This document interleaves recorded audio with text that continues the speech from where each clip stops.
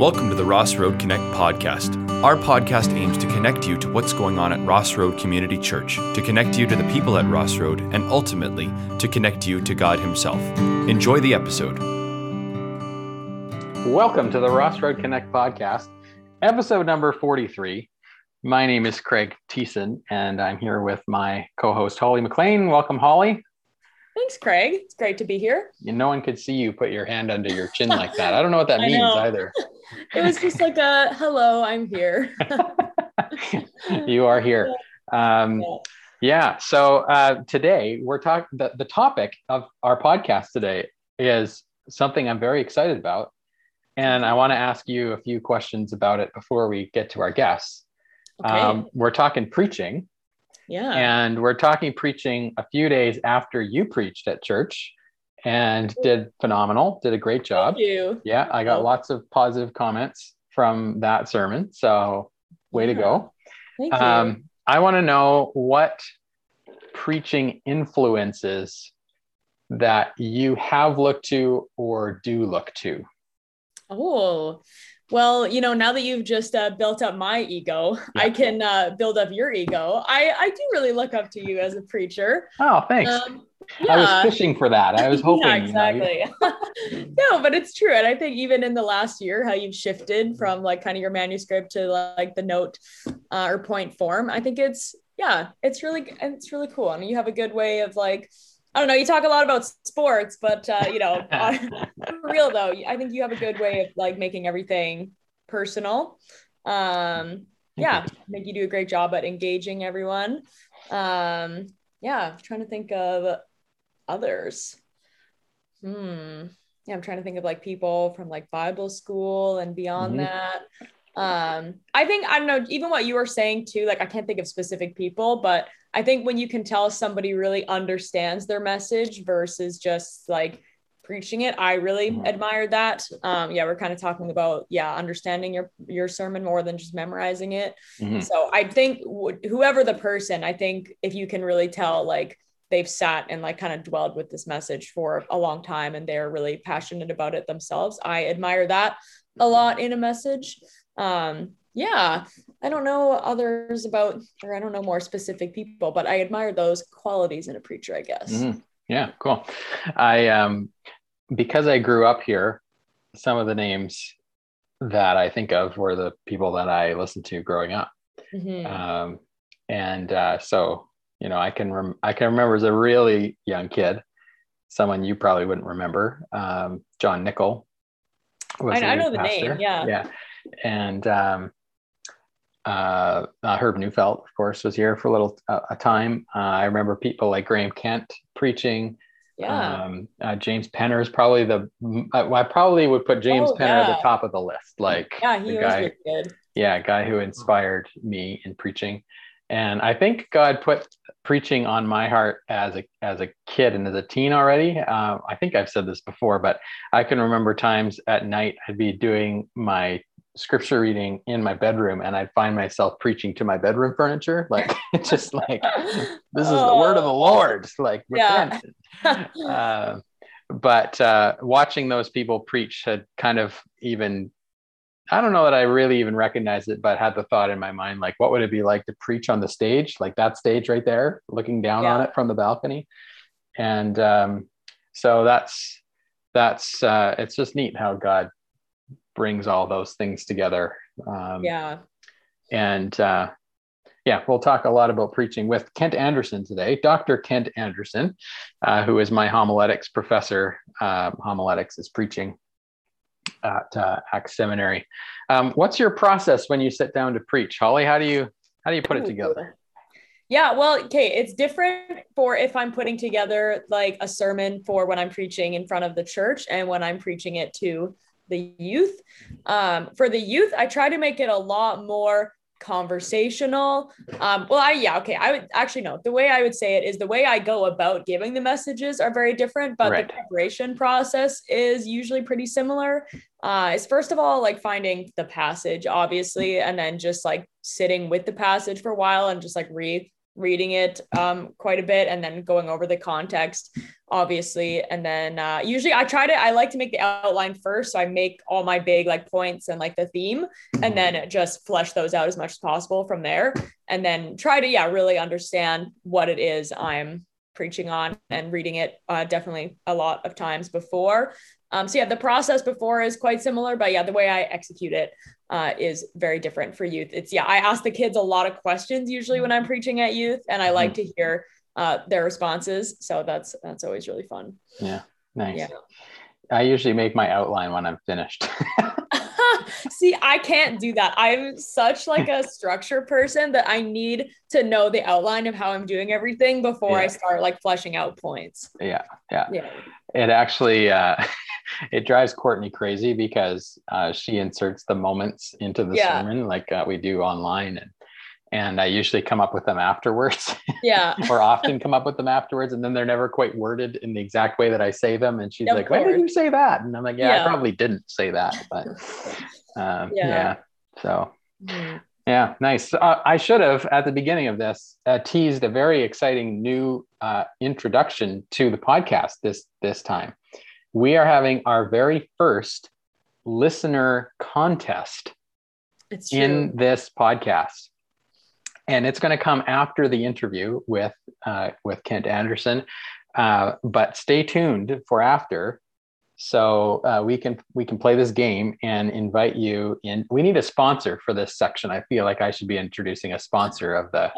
That's true. Yeah. So maybe What Incarnation would like to sponsor. Yeah, that's right. This particular segment of the podcast. Shameless promotion for your flower. Yeah, right there. That's good. Yeah, What Incarnation officially does sponsor this game in this podcast. Like monetarily, or just like in spirit. It will go within spirit for now. Okay, cool.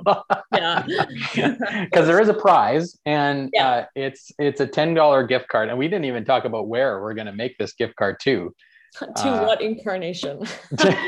Yes, that's right. $10 of flowers. You can buy one flower. Yeah, exactly. It's going to get you nowhere.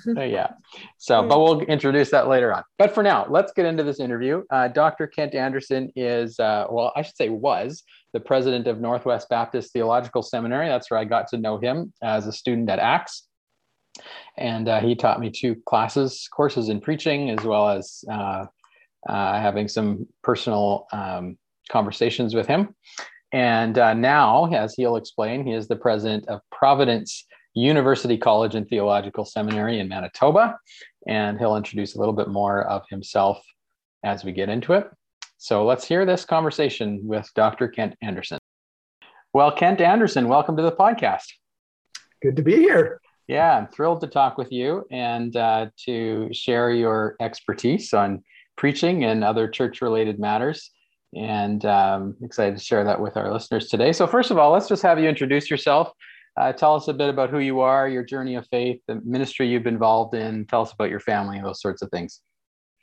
Well, probably my greatest claim to fame was I once taught Craig Thiessen, and a high honor. That's the top line on the resume, is it? Yeah, in a seminary class, or actually a few classes a number of years ago, and really enjoyed working with you, Craig. And that was some time ago now, of course. The feeling's mutual.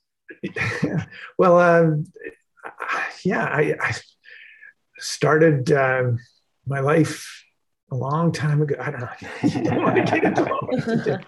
But no, I was grown up in Maple Ridge, BC, and part of Maple Ridge Baptist Church there for my early years.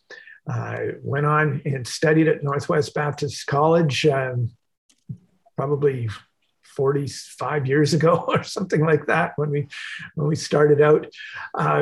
Through that time, wasn't sure where it was all going to go, but I ended up with some incredible opportunities very early to get involved in ministry leadership. And in fact, I ended up through a strange set of circumstances pastoring a church that was in serious need in the city of Calgary when I was about 21 years of age. And that was kind of crazy, but I learned a lot about ministry and life, and the people were very gracious to me, and that kind of set me on a journey. So I was involved in pastoral leadership for about 11 years. Spent some of that in Richmond, BC, a little bit in Calgary, about 6 years up in Prince Rupert, BC, up on the North Coast. So mostly West Coast stuff. Along the way, felt a sense that take something that maybe I had been affirmed for, and to see how far I could go with it and what God might want to do through it. So I pursued master's level education at ACTS and Northwest Seminary. I went on from there to do a PhD down in Southwestern Seminary in Fort Worth, Texas, and focused particularly in the area of preaching and communications, homiletics, that sort of thing, and theology to some degree. Long story short, came back and ended up on faculty at Northwest and at ACTS as part of the Trinity Western environment. That's where I met you, Craig. And I was there for 26 years, which is crazy. I started just doing some staff roles, became faculty member, eventually became dean of Northwest, and then for a little more than 10 years served as president of Northwest. And thought I would just stay there forever, thought I would retire there, but the Lord has a way of changing things up and shifting you around. And lo and behold, I find myself here in Manitoba as serving as president of Providence University College and Theological Seminary. Probably some of your people will know Providence. Our alumni are everywhere. And it's just been a wonderful experience. I've been a part of it here now since June 1st. And so it's still pretty fresh, but I just see opportunity everywhere I go, and just really excited about it. My wife, Karen, is working with me here at Prov, and we've got 3 adult children who all live in British Columbia with their spouses and children, our grandchildren. And it's just a really rich time of life for us after, a long journey to this place, but really, really seeing the fruit of what God has led us to do and be over these years. And it's just a really wonderful period of time for us. Well, congratulations on the new position. That's Thank really you. exciting. And I don't know off the top of my head what connections we have to Providence within our church, but I know there's some connection to Northwest, and from Baptist circles. I think Art Birch, our good friend and former lead pastor, and Barry and Giselle Jackson have roots in Northwest as well. You might know them. Well, I'm counting on Barry for my retirement. And, and Art is an old friend. Not that he's old, but we've just been journeying together for many, many years, and just have a great appreciation for him. Yeah, we do too. Yeah. Absolutely. Well, tell us what specifically it was that drew you to preaching.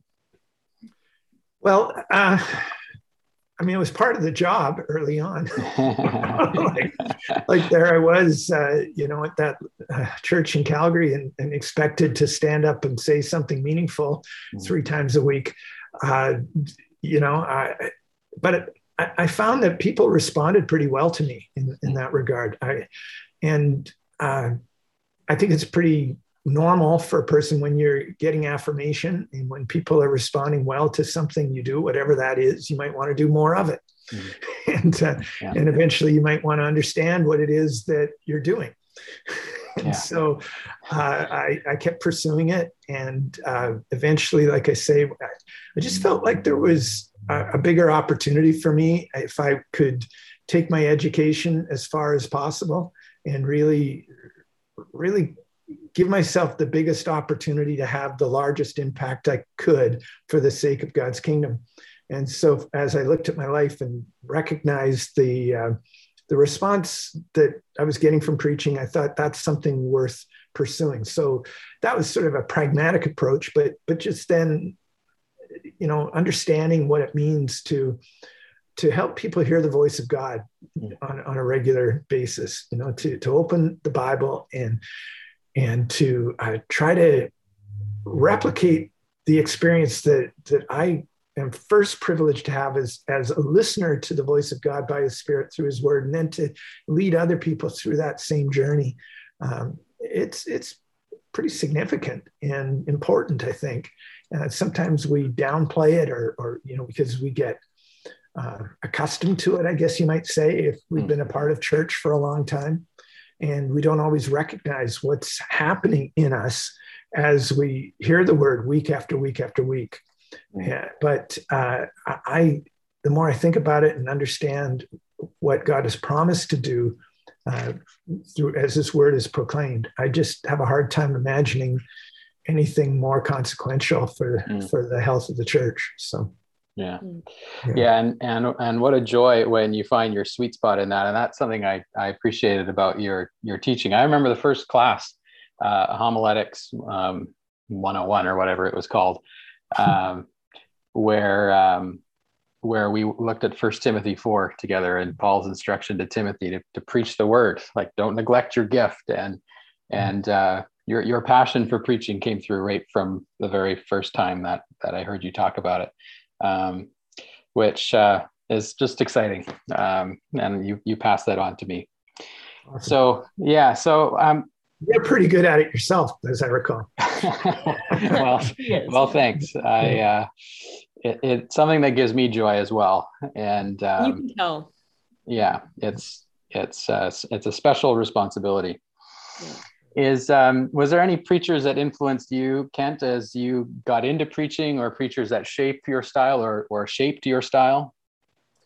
I mean, I get that question a lot, and I always find it hard to answer, because the ones that probably were most influential are the ones that aren't well known.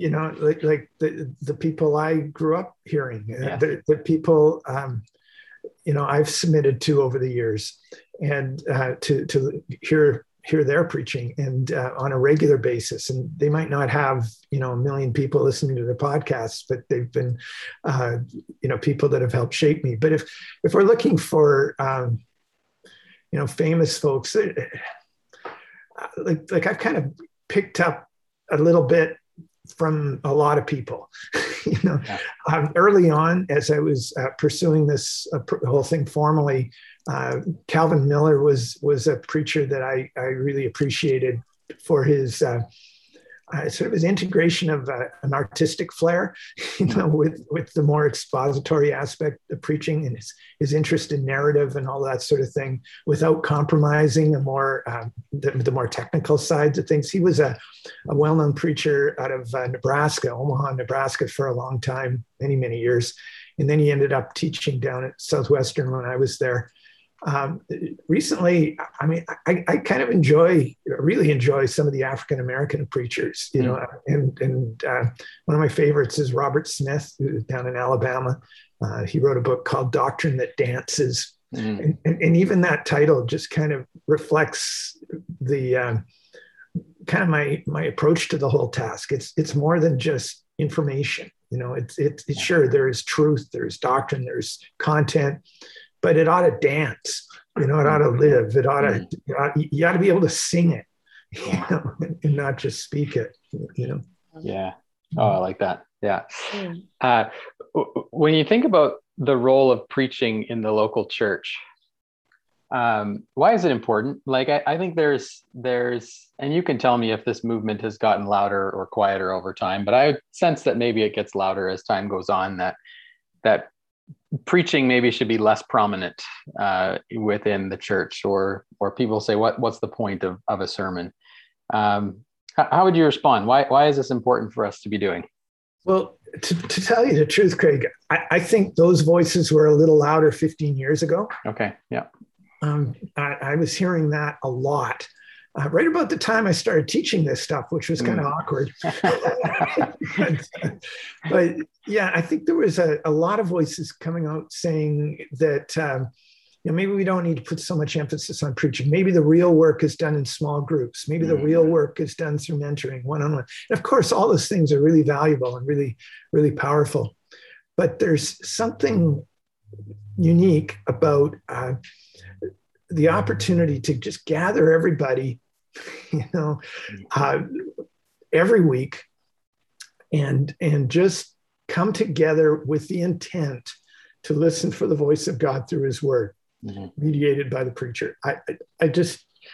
I think we often undersell the impact, the formative impact of that on a week by week basis. Whenever I've seen detailed analysis on this, or just even looked at my own journey, I just have to acknowledge that there's an undeniable effect that comes almost like week by week, brick by brick, like message by message. Eventually something really formidable is built and achieved in people's lives. I mean, that's sort of a practical answer. But then, you look at what God says about preaching itself. And of course, there are different expressions in the Bible and all that sort of thing. But the word needs to be proclaimed. It just needs to be spoken. And by the way, as you might recall, I define preaching pretty broadly.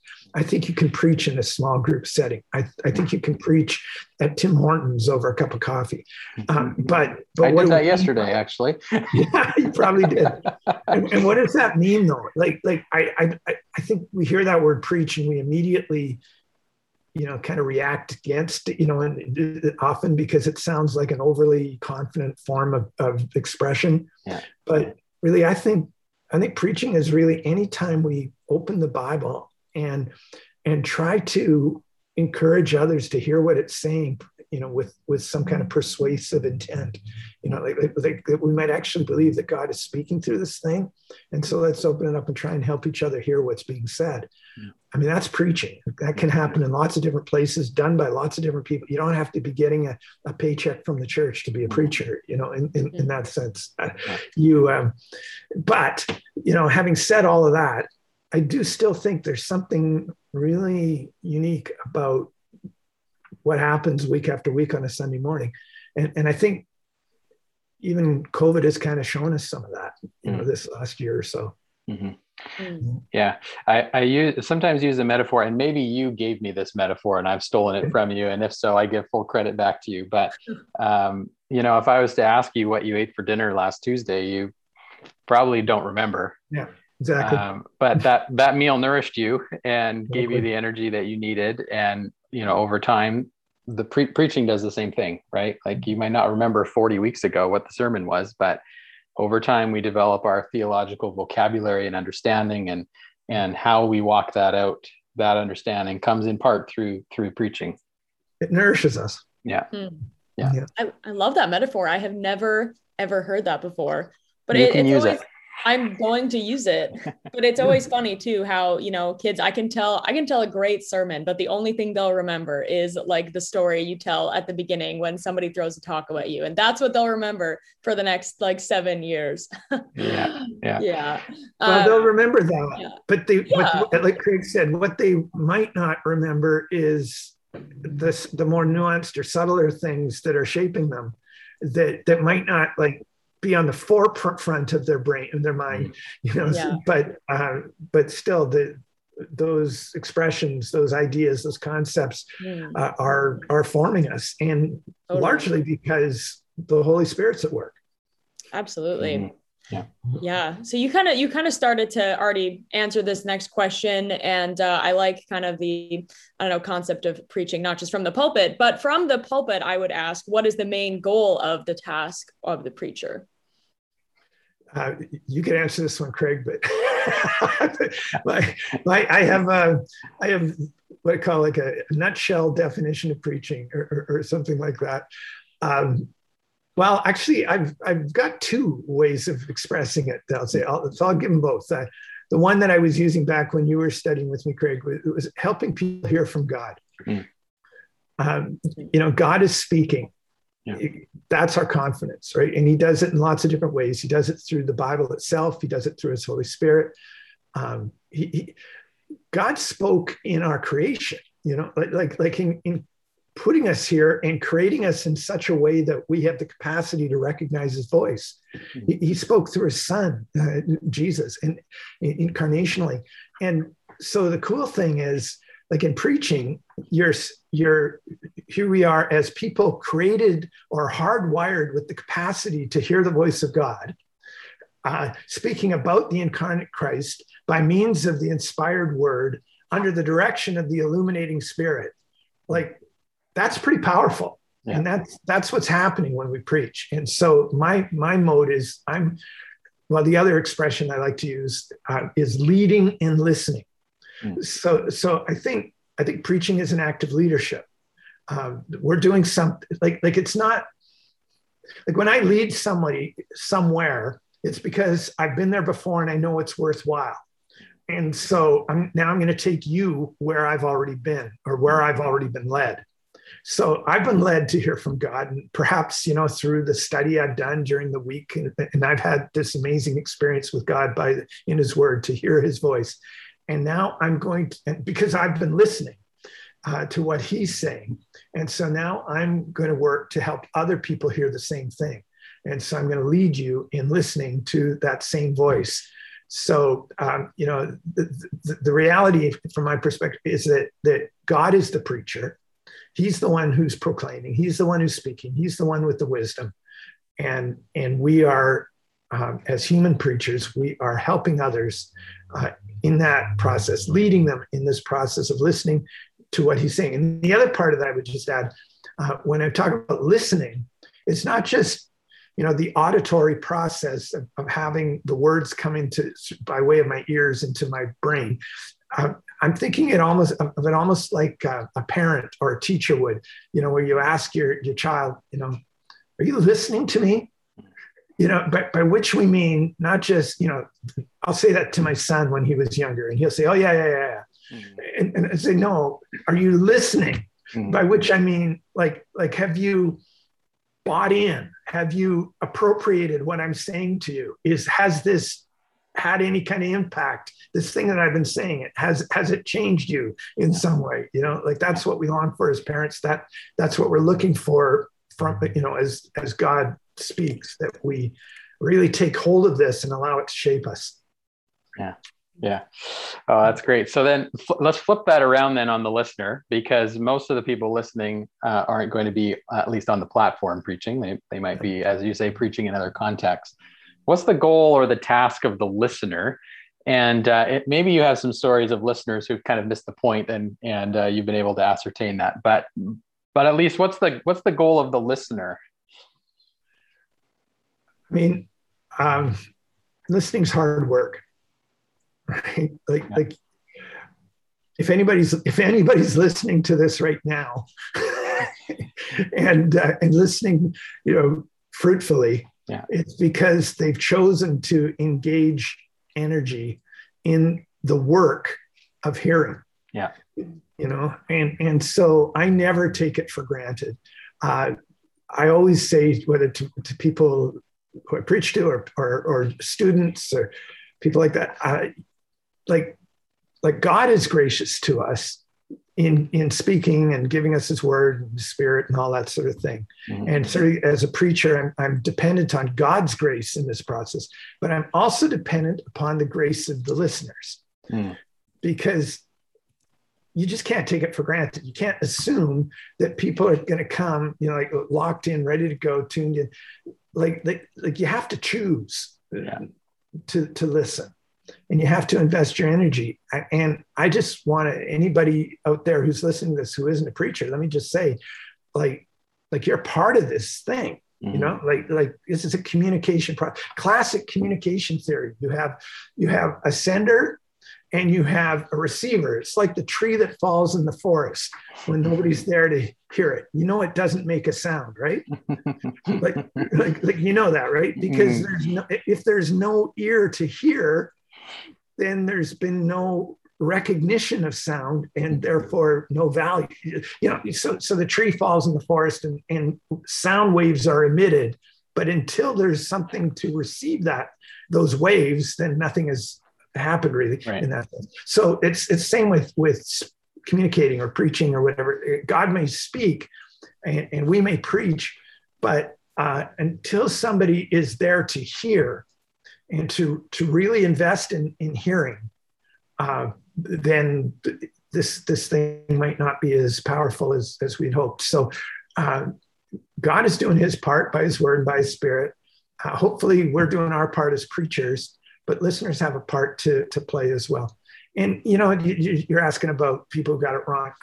I thought about that. I couldn't come up with like a funny story or anything like that. I did come up with some sad stories. Yeah. Where people, and I'm not going to get into those, I don't think, but where people really missed the point and were really hurt by it, and where it became really, really a problem for them. I have had that. And that's discouraging. Mm-hmm. But maybe more in a positive angle. I mean, people always talk about how you intend to say a certain thing and somebody gets a different message from what you're saying. Yeah. And sometimes I'm nervous about that because sometimes they may just be making up their own view of things. But other times I think it's just evidence of the way God works by his spirit to take whatever I'm giving and apply it in a multitude of ways for a multitude of different listeners. Because everybody's in a different place when they hear it. And they're responding in different ways based on the things that God has been taking them through and that they've been experiencing. And I think that's kind of beautiful. Yeah. I'd love to hear kind of your perception on preachers in the world today and how you think that perception has changed since you started preaching, especially now that we're living in a time of cancel culture. So what in your perception has changed in the past years? Well, thanks for bringing that question, because I meant to say something earlier, like Craig, you mentioned about people questioning preaching more. And I was hearing that more 15 years ago. I would say over the last 5 to 7 years, we've seen kind of a resurgence in preaching. Some of the most, some of the largest churches in the Lower Mainland are have some pretty hardcore preaching going on. And we could name places and preachers and all of that. And I think people have appreciated that for the most part. I think that ebbs and flows a little bit, but I think we're living in this sort of, call it postmodern or whatever time, this time where now you have a whole population of adults who've grown up in the world, in school systems and things like that, where it subtly and sometimes not so subtly, the whole idea of authority has been questioned. And there's just, and I think for some very good reasons. I actually don't have a big problem with a lot of that. I think there's some very good reasons to question some of the foundations that we've built our society upon and all that sort of thing. So it's not really like, I'm not just like saying all of the horrors of postmodernity. It's not like that. But we have had a time where it's been harder for people to find their footing. And I think in a time like that, it's kind of natural that people would be looking for a sure word, looking for something that they can sink their teeth in, looking for something that they can, stand on. And so it's not that surprising that in that kind of a context, we see young adults all over the city and the valley, responding to serious preaching. I do think at the same time, there's, you always have concerns about excess and all of that sort of thing. I got concerns about some preachers who maybe, are over-invested in their own sense of authority and have taken on some of that authority personally. And that's why I like to talk about our calling as leading people to listen to God, as opposed to saying, come listen to me because I'm really, I've got this incredible thing for you to hear. Well, like as soon as it becomes about me, I'm in real trouble. And we've seen a lot of that over these last years, and seen some really public and really painful falls and people messing up and a lot of people getting hurt around all of that. And I think that kind of comes from an overinvestment in the person of the preacher. And so I'm really super concerned about that. I'm not actually super concerned about cancel culture, whatever that is, because like none of these people really seem to go away. Like whenever they get so-called canceled, in some ways, I think, people who've got canceled, in some ways, I think that actually means they've been, empowered because they seem to, their voice gets amplified. It seems, I think a lot of that is a social media phenomenon. And some of those folks probably got what they got coming, you kind of live by the social media sword, you die by it as well. Right. And I'm not really worried about that, actually. I'm more worried about the character of those of us that seek to offer ourselves to this task. Yeah. That's great. You've written several books on preaching, and you can plug them if you'd like. One of them is called Integrative Preaching. And so I wonder if you could unpack that a little bit. I mean, that book was the foundation of the course, basically, that I took with you. So the word story, word picture, and prayer are in my mind every week. But maybe you've changed those terms a little bit by the time you got to the book. But do you want to describe a little bit what you mean by integrative preaching? Yeah, I mean, so much of how we understand life and just how we manage even relationships and things are disintegrated, by which means, polarized. We kind of stake our ground around a certain theme or aspect of life, and we make it everything. And in doing that, it's like we're choosing a side of the coin, and I don't know if you've ever tried to look at both sides of a coin at the same time. It's literally impossible. So what do? We choose one or the other. And we do that lots of different ways. Sometimes we do it theologically, like we really lock into the sovereignty of God, and that's great. But at the same time, we might forget then about the responsibility of God's people, before his sovereignty, or like we might really dial into the humanity of Jesus, and we do that at the expense of the divinity of Jesus, the Son of Man versus the Son of God, kind of an approach. And so we really like the human Jesus, but not so much the divine Jesus, and that becomes a problem, right? And so I think this idea of integration is about bringing together these kinds of substances that are in such a way that they sustain their integrity. In other words, they are uncompromised.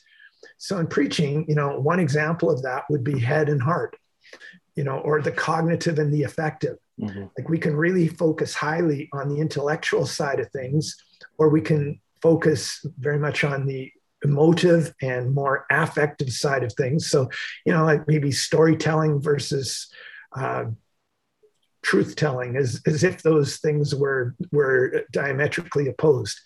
Well, I love stories. Stories are really fruitful and really, really helpful.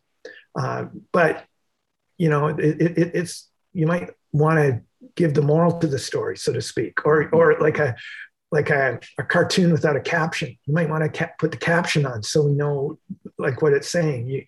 You might want to put lyrics to the music so that there is content, but there's also flow and emotion, and it's not just instructive, but it's moving, if you know what I say. So what I'm saying. So, and there are other aspects, but yeah. So would you say you advocate more for expository preaching or more topical preaching, or a mix of both? Well, I don't find it constructive to distinguish between the two. I like to talk about expository preaching with a lowercase e, and not a capital E, as if it's a specific form and structure and set of expectations that become almost legalistic sometimes for preachers. But I do believe in exposing people to God's word and to the person of God himself by means of his word. And so, I like expository in that sense, but, and anytime, I believe that anytime we effectively open the Word of God and help people hear what he's saying through his word, we're going to be topical. Yeah.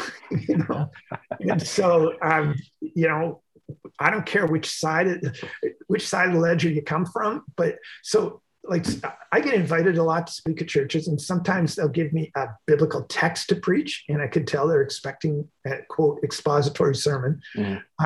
But what I'll do then is I'll take that text and I'll try and figure out what the theme is or what the topic is or how this is going to be meaningful for people on the ground in real life. Other times they'll give me the other way. They'll give me a theme. They say, for instance, they might say, we're going, I don't know, we want a sermon to help people deal with anxiety and worry. Great. Okay, the first thing I'm going to do is I'm going to look for a text in Scripture that offers me that. So I might go to Matthew chapter 6, and that sort of thing. So I think we want to. I mean, mix is an okay word. I like the word integrate. This idea of bringing these things together in such a way, the text and the theme or the topic in such a way that they're both enhanced and neither is compromised. Yeah. I love that answer because I sometimes have, and I'm sure you have too, people who say we should just be working through a book of the Bible. We don't need to talk about topics, to which I want to say, well, if we go through a book of the Bible, we're going to talk about topics. Like these topics will arise as we apply the Scripture to life. And then the other way, people will say, well, we should talk about these topics, to which I say, well, we have to root that in Scripture. So let's look at it through the lens of a text. That's exactly right. A great story like that. When I first started my ministry up in Prince Rupert, I decided to begin by working through the Gospel of Mark. And that was great because I was a pretty young guy. I was probably 27 years old. And that's okay. It's old enough to preach. And these people were really gracious. But I wasn't planning for what was going to come when I hit chapter 10. And, chapter 10 dealt with divorce and remarriage. And you think me as a relatively newly married, 27-year-old would have chosen to ever touch that topic? Not likely. But there it was, I couldn't duck it. So I went ahead and preached it and just helped people appreciate, this is what the Bible's saying here. Let's just take it on those terms and hear it from God, not so much from me. And people seem to really appreciate that. So, yeah, that's right. Yeah. The Scripture applies to so much of life. And so if there's something in life that okay, I'm going to get controversial here. Is that okay? Yeah, do it. Sell this podcast. I've often said to my students, sometimes we want to preach a particular topic and we can't find a biblical text to support what we want to say. That might be a clue. Right. Like for instance, these days, there's a lot of pastors who want to say some pretty strong stuff about politics or about, I don't know, masks or vaccination or whatever. Okay, be careful. What does the Scripture give you that you can say with confidence about those things? That's right. I won't play my hand here on that one, but yeah. Well, and that's a really good point. I was saying just to someone the other day that every time I preach, I have to ask myself, is this the Scripture talking or is this Craig talking? Because there's a difference. I'm not here to present my opinion on things. Right. I'm here to present the Scripture. And you know what? Once in a while, you can offer your opinion. Just make sure they know that's what you're doing. Right. Yeah. So I'll say something like, you know what? Let me give you my opinion on this. I can't give you the Bible on this one. Can't give you chapter and verse. And so, take it for what it's worth. But my opinion on this is such and so. And people seem to receive that all right if you frame it that way. Right. Yeah. Yeah. What do you think about preaching in COVID? How's things changed? Well, it's not as much fun.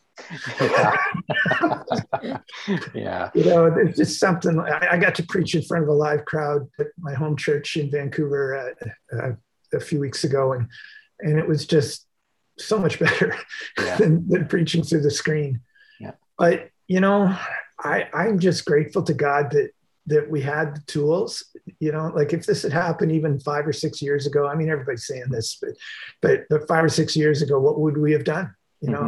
How would we think about this? Like we talk about, well, maybe preaching isn't as valuable. Well, honestly, what would we have done to keep our communities, our church communities connected if we didn't have preaching and if we didn't have Zoom? Right. But or whatever tech you were using. Mm-hmm. I think it would have been really, really, really rough. Mm-hmm. And I think not just preaching, but those moments did kind of, at least in my experience, did kind of hold our church together, even though we were at distance, and gave us that kind of rallying place or that rallying point. Mm-hmm. I mean, I think obviously we're all trying to figure out where this goes from here, and looking at hybrid options, and we're looking to the government for help, in terms of what the protocols need to be going forward, and not so much the government, actually more to the health professionals, in terms of what we need to do and be going forward. And so I can't predict a whole lot, but I am just going to say this summer, as both here in Manitoba and in BC, as those doors have started to open a little bit, and we've been able, I don't know what you've been doing at your church, but my church has been meeting in smaller numbers outdoors, in the church parking lot for the last several weeks. And I'm pretty encouraged by the response of people. I think so far, and it's the middle of summer too, and people do seem to want to come back. Yeah. So I'm encouraged by that. I hope that's your experience as well. Yeah, it has been. We've been indoors since the beginning of July, and I've also been encouraged. And I don't know that I realized how much I missed the live crowd until I was standing in front of one. But I will say, and I emailed you at some point during the pandemic just to say thank you to you, because COVID actually caused me to completely change my preaching style. And you always encouraged us that we could preach without notes. You can preach without notes, you told me, and I was always a manuscript guy and was a little afraid of that. But as soon as there was a camera in front of me, I knew I couldn't be looking down all the time because I've watched people on cameras look down all the time, and it's just very distracting. And there's been for me a new freedom in getting rid of the manuscript and going to a more point form outline for myself. And so I thank you for that, because I think you put the tools in the toolbox, and that's been one change for me during COVID. Yeah. Well, thank you for the affirmation, and good for you for challenging yourself a little bit. I mean, it's actually more work and not less to really, the trick there, not a trick, the skill there is to really try to embody the message you're trying to communicate. So I'll just take a moment I probably told you this one before, Craig, but often when you see somebody who's preaching from a manuscript, they'll be pretty locked in, and sometimes some people are really good at it, and it's quite fine, and I'm sure you were, and no big deal.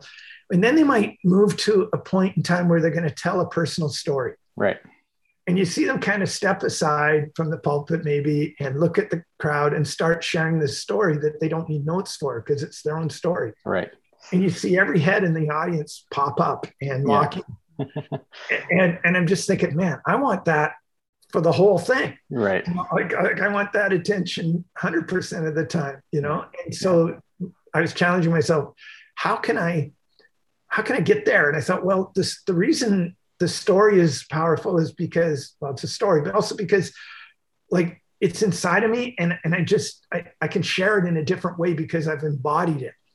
Yeah. Right? And so people respond to that. And I thought, well, what if the entire sermon was that well embodied? Right. Like everything I'm trying to say, like I've appropriated, I've done my own business with God and with the Spirit. And I know this thing so that it's just kind of coming out, kind of like the way I'm talking right now. Mm-hmm. And I've just found that's pretty compelling. People have a hard time not paying attention to that kind of presentation. Yeah. Yeah, there's another speaker used the phrase, understand your message, don't memorize it. That's And so I think about that often. Like, do I really understand this well enough to talk about it? And if I don't, I've got more work to do before I'm ready. exactly. Yeah. Exactly.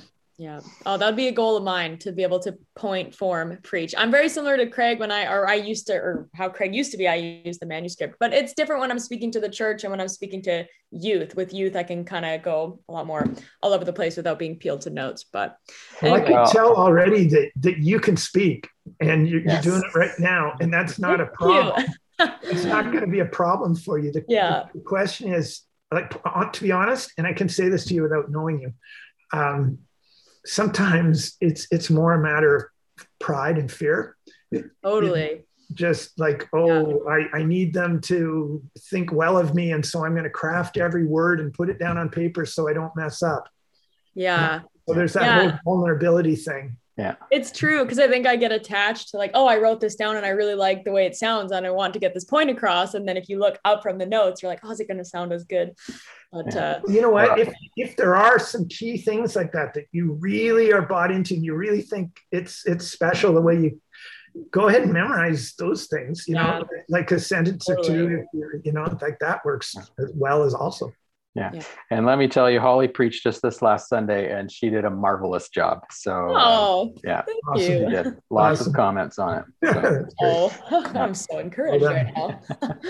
Awesome. So I would love to know too how you think, because now we're living in such a time where there's so much online content available, and specifically preaching content as well. So how do you think this is going to change the way that churchgoers interact with the local church? So like I'm not against listening to big time preachers online or anything like that. Obviously there's value there, and you know, we can really be helped, and it's generally for good. I mean, sometimes I wonder, but I think that can be a great thing. And I mean, in the old days we had radio preachers and all that sort of thing. Like, it's not new. It's not new at all. Yeah. But there's something special about being in person, you know, whether it be, you know, like difference between watching a hockey game at Rogers Arena versus watching it on TV. Mm-hmm. You know, there's just sort of a human dynamic there. But even deeper than that, there's something amazing about, like, having a relationship with the person who's bringing you the word, you know, from the platform. And like, you know, you could go and talk to that person, even if you choose not to, you could. Yeah. You know, like there's something really amazing about that technology can't replicate.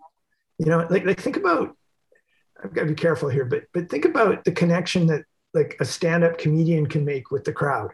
You know, and there's nothing else on the stage. It's just a mic stand and maybe a stool and a microphone, but there's this incredible connection that can be made. And I think that's true for preachers who are present to their people. But then you can take it even further, you know, because this person is not just up there telling jokes. This is a person up there who actually loves you, you know, like who's actually committed to you, and speaking about a God who loves you even more and is even more committed to you. Like that's just hard to transmit through a screen. Yeah. And that's the problem we've had with COVID. But we got through it, or mostly, and now we can enjoy the benefit of being present again. Yeah. So lastly here, as we come out of COVID and as the church emerges from COVID, what do you hope to see? Maybe I'll phrase it this way. If you could gather the church and preach one message, what would you preach to the church coming out of COVID?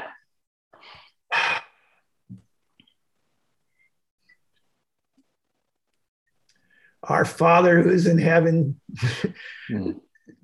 holy is your name. Yeah. Your kingdom come.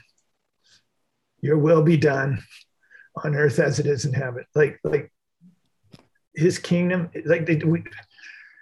we've gone through a hard time. There's going to be other hard times, but God's doing his thing. He's building his kingdom on earth as it is in heaven. And one day we're going to see that integration of the new heaven and the new earth, like Revelation 21 talks about. And that's a sure thing. Like God is doing his thing.